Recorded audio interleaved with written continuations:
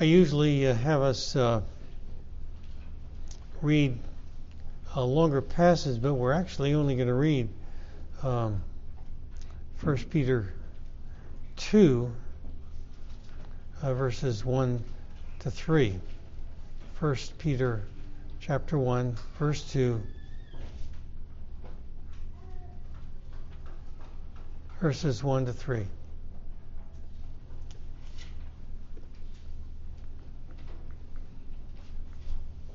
This is God's word.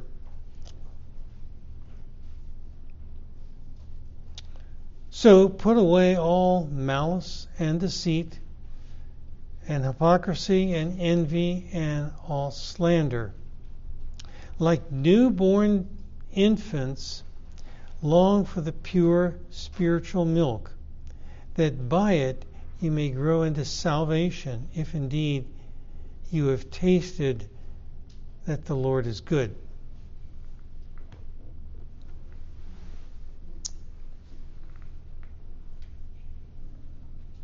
I usually have something for young people. When I was growing up, in my kitchen, we had next to the refrigerator, we had 2 cookie jars.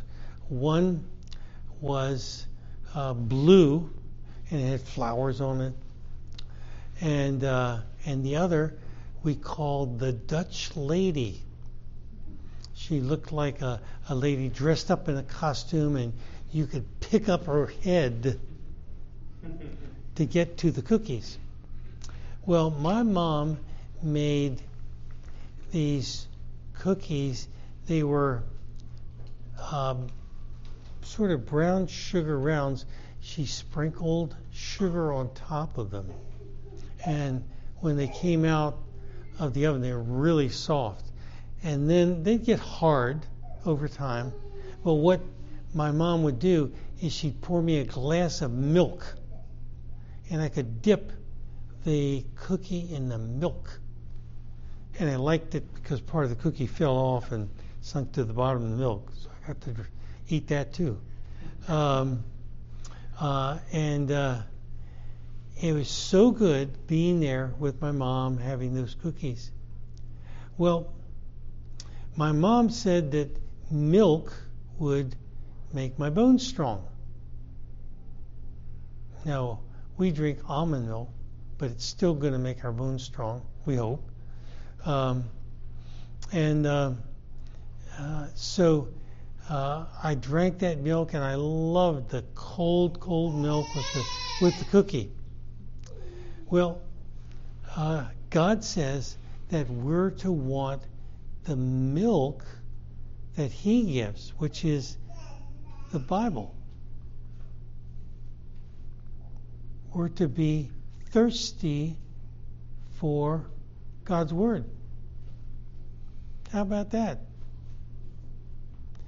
We're to say, I haven't had my daily glass of Bible today, so help me. So I hope you'll listen, because it tells us about Jesus. Of course, it's always telling us about Jesus. So I hope you'll listen, and you'll be excited to read the Bible or hear the Bible, okay?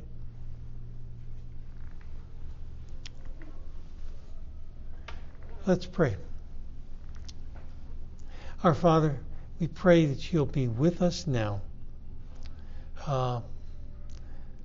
Lord, we've already done more in this service in confession of faith and confession of sin and singing hymns and reading scripture than many people find in church. So help us not to get tired, me included, to get tired trying to look at your word.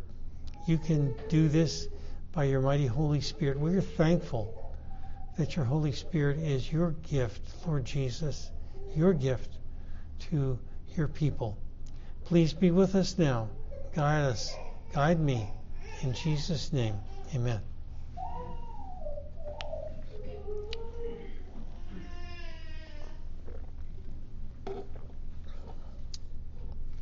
One of the most chilling warnings God ever gives is in Amos chapter 8.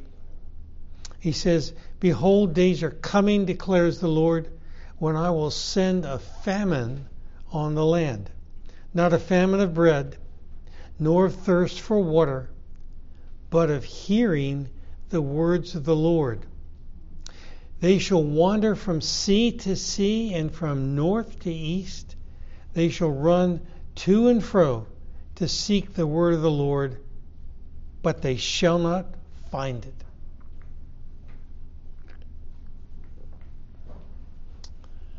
There's scarcely a time in recent years when Bibles and books about the Bible and books about Bible doctrine and the Christian life and so forth have ever been as common as they have been today, even though in our city all the Christian bookstores have closed up. They've been overtaken by Costco and Amazon and online places. Rarely has there been as much ignorance, though, of what God teaches in the Bible. A Pew Charitable Trust did a survey, and the opening line was, "Americans are by all measures a deeply religious people, but they are also deeply ignorant of religion." We've got cable channels devoted to religious subjects. We've got access through the internet to years, archives of religious teaching. Yet we look around and we see that our country has become so secular that it is just breathtaking.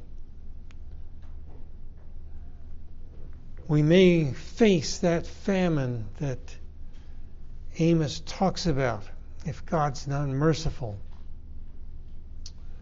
But what can we, this little church here, what can we do?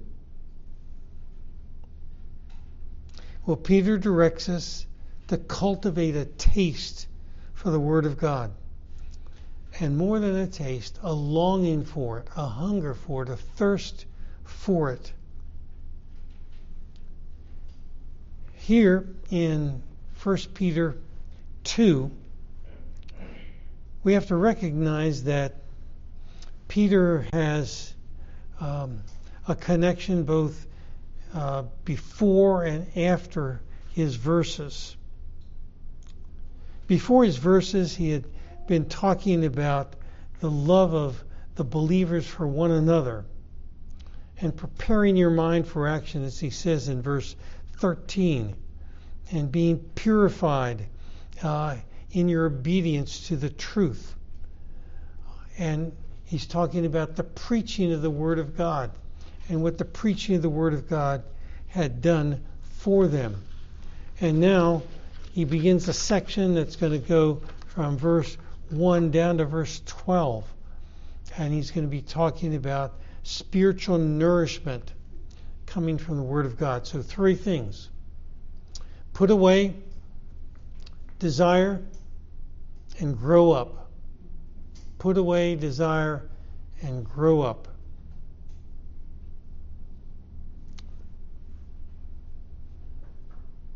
Back in chapter 1, talking about putting away, back in chapter 1, verses 23 to 25, there he shows that the believer has been born again through the living and abiding Word of God.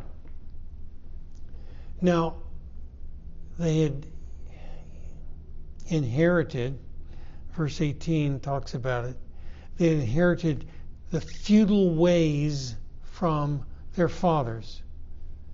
We have all around us futility being taught to us. Now, some of the things we need to learn are good. When we're growing up, we're told, don't touch the stove, it's hot. Hold your cup with two hands. Don't chew with your mouth open. That kind of stuff. It shapes our thinking. Parents shape a worldview for their children, but we see the world as God's creation, as the theater for His glory. We have to see that we don't have any ultimate wisdom in ourselves. I was praying this morning for my son and daughter-in-law. They have 8 kids. And I think, how in the world do you do it? It was difficult enough with 4 kids. How in the world do you do it with 8 kids? You have to be taught by the Word of God. You have to know that we are sinners, and so we need a Savior, and we're inadequate in ourselves, and we're going to come again and again to God. Otherwise, the futile ways of our fathers will be pointing us in the direction of moralism. Moralism can never kill sin. Moralism, seeking to be a good person apart from God, only masks a sinful root, and it can never root out sin. When we're moralists, we're always having a campaign to stop bad habits and to be nicer, more thoughtful, not to do those things again. All the while, sin in us is raging like a fire because we're not believing that God alone can put that to death. Peter's readers, however, had heard the gospel, and because they heard the gospel, the good news that was preached to them, it was a gospel that exalted Jesus Christ and His sufficiency, His completeness to save. He's the only possible deliverer from sin's guilt, penalty, and power, and nothing that we do, no moral campaign we have, is going to do it. Now, Peter's writing that the good news was preached to them, and what's the first result of the good news? Peter says in verse 1, it's a putting away. It's a putting away, and then he lists a whole series of things. Now, Peter's list is similar to the things that Paul will write about when he talks about the old man and putting off the old man. We have the 2 great commandments from Jesus: to love the Lord our God with all our heart, soul, mind, and strength, and our neighbor as ourselves. And now we have to deal with the fact that we're not loving our neighbor. Look at the things that he says. Put away all malice and all deceit and hypocrisy and envy and slander. Can this be in the church? Could this kind of thing be happening in the church? Malice abounds on the internet. There's cyberbullying. Can that happen to the church? Well, I read about one couple that moved across country. They had a quarrel with their pastor in the church, and when he moved across country, they moved across country so they could give him trouble there. That's malice. Guile means all types of deceit, the craftiness of a hunter who baits his snare and conceals it until the animal's trapped.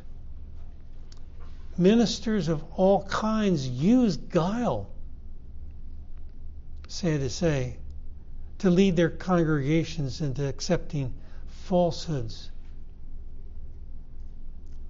One of the great preachers in England is called Steve Chalky. This is how he's described. You have to admire Steve Chalky. He is pleasant, comes across as intelligent, winsome, articulate. He makes a great spokesman for Christianity. His actions match his words. The work of Oasis Trust is rightly admired throughout the United Kingdom and beyond. In the eyes of the media, he's a leading figure in the United Kingdom of Christian scene, especially the evangelical scene. But you know what? He denies the substitutionary atonement of Christ. He says that idea that Jesus bore our sins is an idea of cosmic child abuse. You almost had to find it hard to say. Because he's pleasant, winsome, and articulate, his guile is the more dangerous. Perhaps more dangerous, too, is hypocrisy, a false face that rejects it, that masks the rejection of biblical truth. The Pharisees would come to Jesus and they would ask Jesus questions. But Jesus called, because that's what they were. They were putting on a false face to capture him in his words.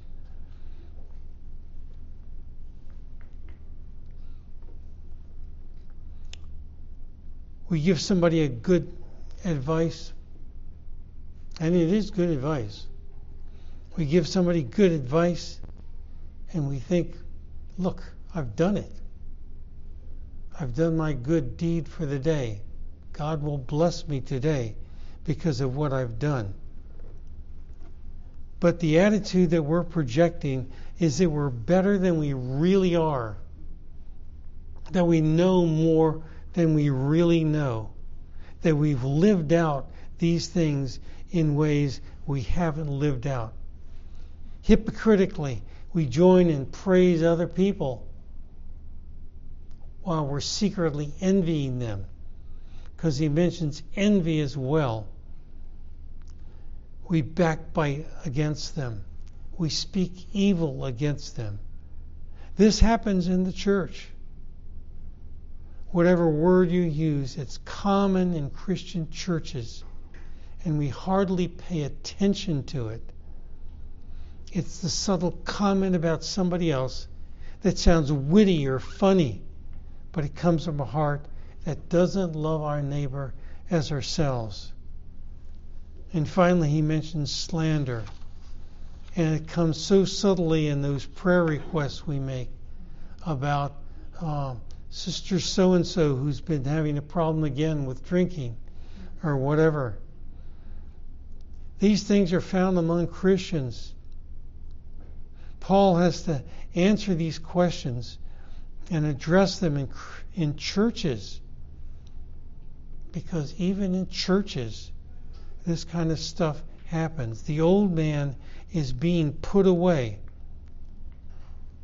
We have to put away those things which are not in accord with the Word of God or the image of Jesus Christ, so that we come to desire instead what God says in His Word. Look at verse 2. Like newborn infants, long for the pure spiritual milk, that by it you may grow into salvation. Newborn infants. Now, of course, in Scripture we know that newborn infants in some places is sort of a reminder that they need to buck up, pay attention.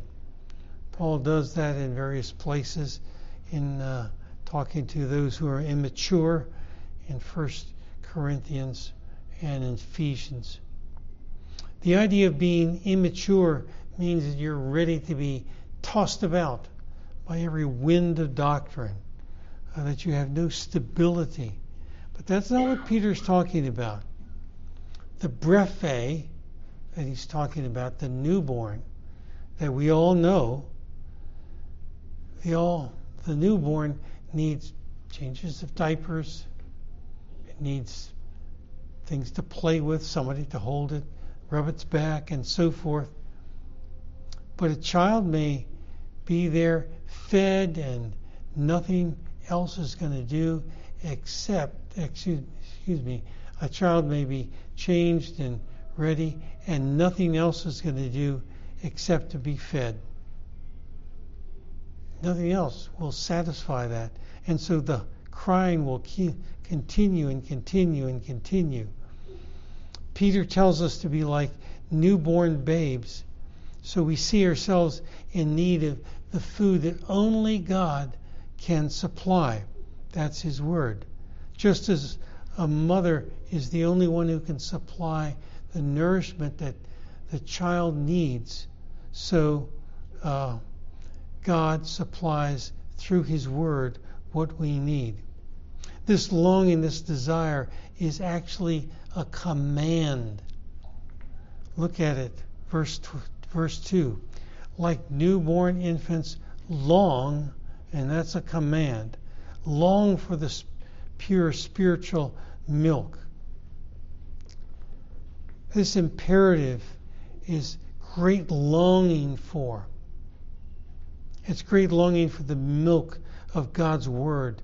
This longing for is what Paul wrote about in Romans. He longed to be there with them. It's the longing that the believer feels to die and to be with Christ. It's the longing that Paul felt when he was old and in prison in Rome and about to be executed. And he was longing for Timothy to come to him. This desire is so strong it pulls at the heart. Paul wasn't semi-interested in having Timothy come to him in Rome. Paul was aching with loneliness. He wanted it. Peter applies the word to our longing for the nourishment of the Word of God. The baby cries out for food, and the Christian is supposed to cry out for the milk of the Word.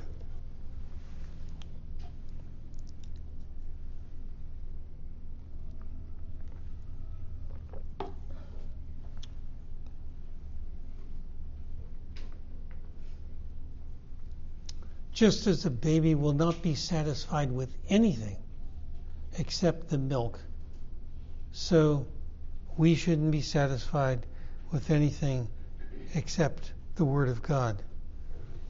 Think about it. You read books about the Bible without reading the Bible. You read books about Christian doctrine, even Reformed doctrine, to grow in your understanding, but you don't read the Bible.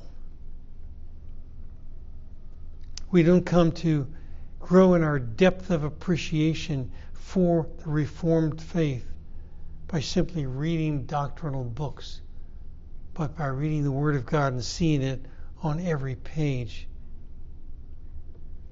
Peter wants us to cry out, to hunger for the knowledge that isn't secondhand, that comes from reading other books, but the Bible itself. Now, this is pretty amazing when you think about the context of this verse. These folks didn't have wide margin Bibles or multiple Bibles around their houses. They probably didn't have any scripture in their house. It was all kept at the church. It was kept in the church in a box called a scriptorum. And they would have maybe some books from the Old Testament, scrolls, and they had to take turns using it. Maybe they didn't have any of the Gospels yet, or any of the letters of Paul. There wouldn't have been multiple copies. And so what you got to picture is that they're hungry and crying like a baby for Leviticus, or 2 Chronicles, or Haggai. Because the foundational truth that we hold on to is that all Scripture is given by inspiration of God and is profitable. This means those genealogies are profitable. It means that the construction of the tabernacle is profitable. That the regulations about peace offerings are profitable. They're all as profitable, well, maybe not as, but they're profitable just like Psalm 51 or Genesis 1 or Isaiah 53. We may not find the same nourishment in some parts of the Bible that we do in others, but we are committed to the idea that all Scripture is given by inspiration of God. Now, the further context is that the primary way that these believers would have fed upon the Word of God was through the preaching of the Word of God, Sunday by Sunday. They didn't come to worship to be entertained. They weren't looking to see what new songs were going to be introduced. They didn't want to hear about the pastor's travels around the world or the news of the world. They were eager to hear the Word of God. We're tiny. We don't have much outwardly to commend us to the watching world. But we have the most important thing, and that's the Word of God. And because we have the Word of God, because it's central to the life of this congregation, you can come here and you can be fed. We're living in a day when people are caught up in so many other things that they think that the sermon is secondary. But it's the Word of God being declared to you authoritatively. Thus says the Lord. So you've better be praying for Matt Walker and all the responsibility he's going to have. It's the Word of God which is meant to satisfy our hunger pangs, the pure, unadulterated Word of God. One minister I knew, I asked him how he prepared his sermons. He said he reads a newspaper, clips things out, reads church bulletins, clips them out, and he pastes them together Sunday morning about 5 o'clock. Does that have anything to do with the Bible? No, not at all. We don't want to dilute the Word of God. We want it straight out. And that means we can grow up. So we put off, we're putting away, we're longing for, and now we're growing up. Now,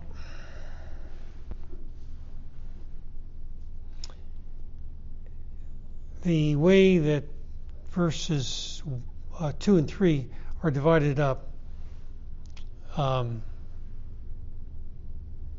we're going to have to look at this and chop it up a little bit, because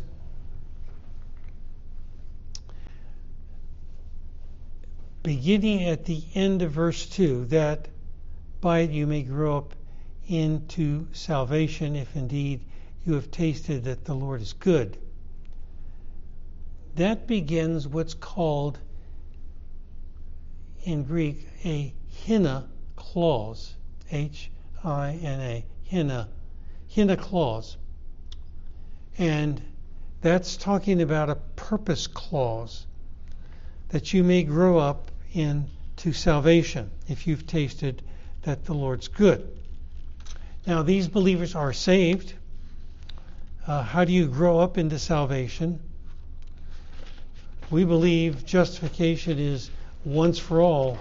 Our great shorter catechism question 33 says, the act justification is an act of God's free grace wherein he pardons all our sins and accepts us as righteous in his sight only for the righteousness of Christ imputed to us and received by grace alone. That is an outstanding way of talking about justification.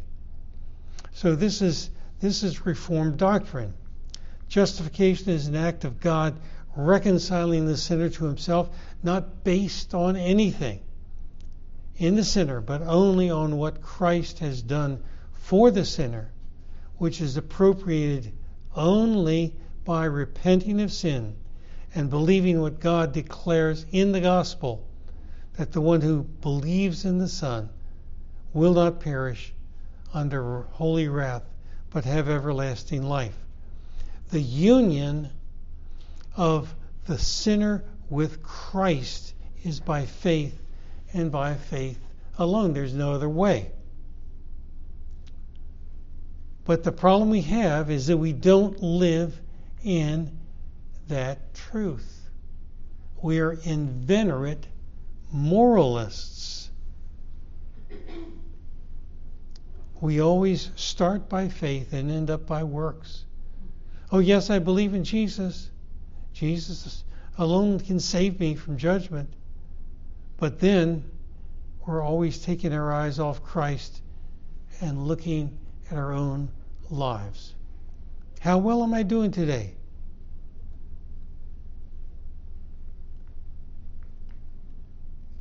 Even Bible-believing Christians will say, I'm sure your mother's in heaven. She was such a good lady. Do you get to heaven by being good?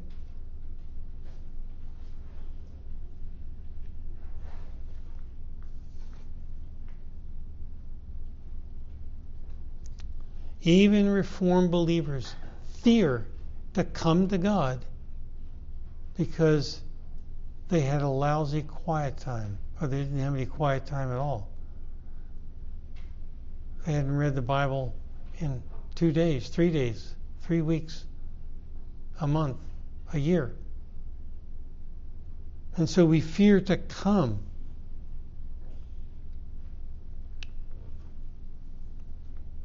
We fear to come because we've just thought, not spoken, just thought something cutting, something cruel, malicious, envious, deceitful about another person, something that nobody's ever going to know. But I can't come to God. I'm just not ready. We don't fight temptation. We don't do it strongly enough.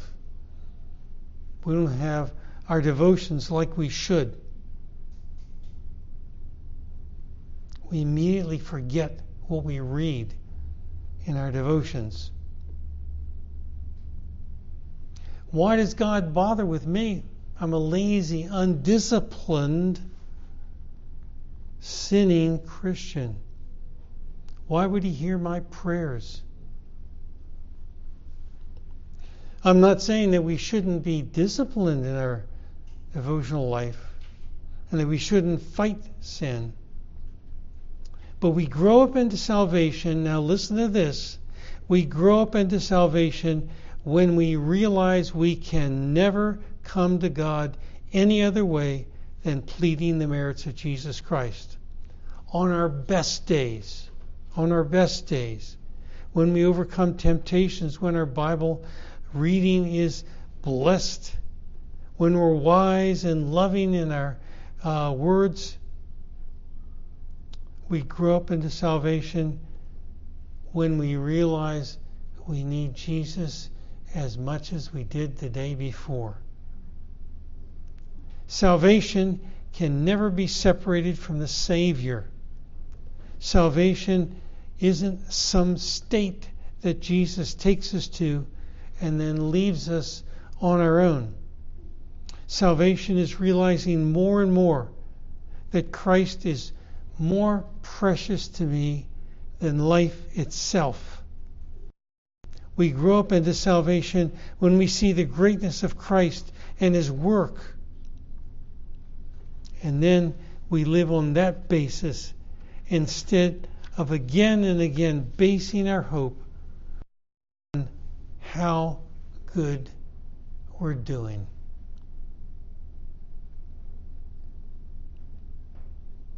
We have to put off the old things, the things described in verse 1, because we're united by faith to the Son of God. And in Jesus, none of those things are. There's no malice in Christ, no deceit in Christ, no hypocrisy in Christ, no envy in Christ, no slander in Christ. None of these things are true of Christ, and we want to put on Christ. How do we do that? By saying, I need Thee every hour.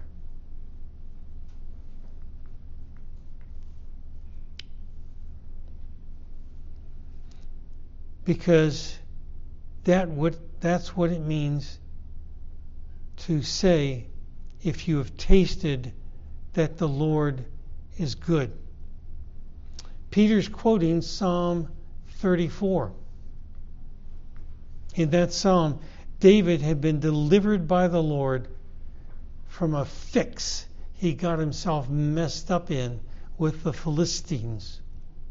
He's rejoicing in God's saving work, and in the middle, thinking of God's salvation, he's like a newborn baby, hungry for God Himself. We don't worship the Bible. We don't worship the words on this book. We hunger and thirst for the God revealed in the Bible. And David tasted that the Lord is good.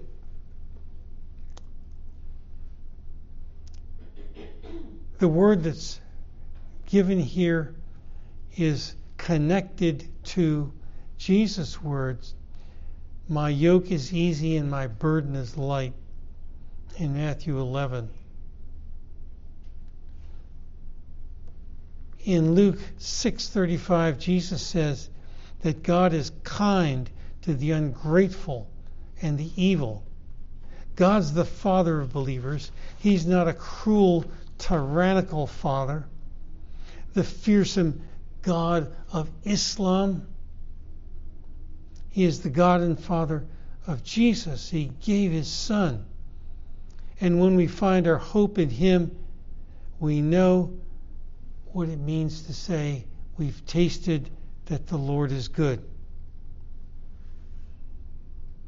Growing up, I loved this old hymn, even though I wasn't a Christian. I love to tell the story, 'tis pleasant to repeat what seems each time I tell it more wonderfully sweet. I love to tell the story, for those who know it best seem hungering and thirsting to hear it like the rest. But perhaps even more precious to me is the great older hymn, Jesus, thou joy of loving hearts,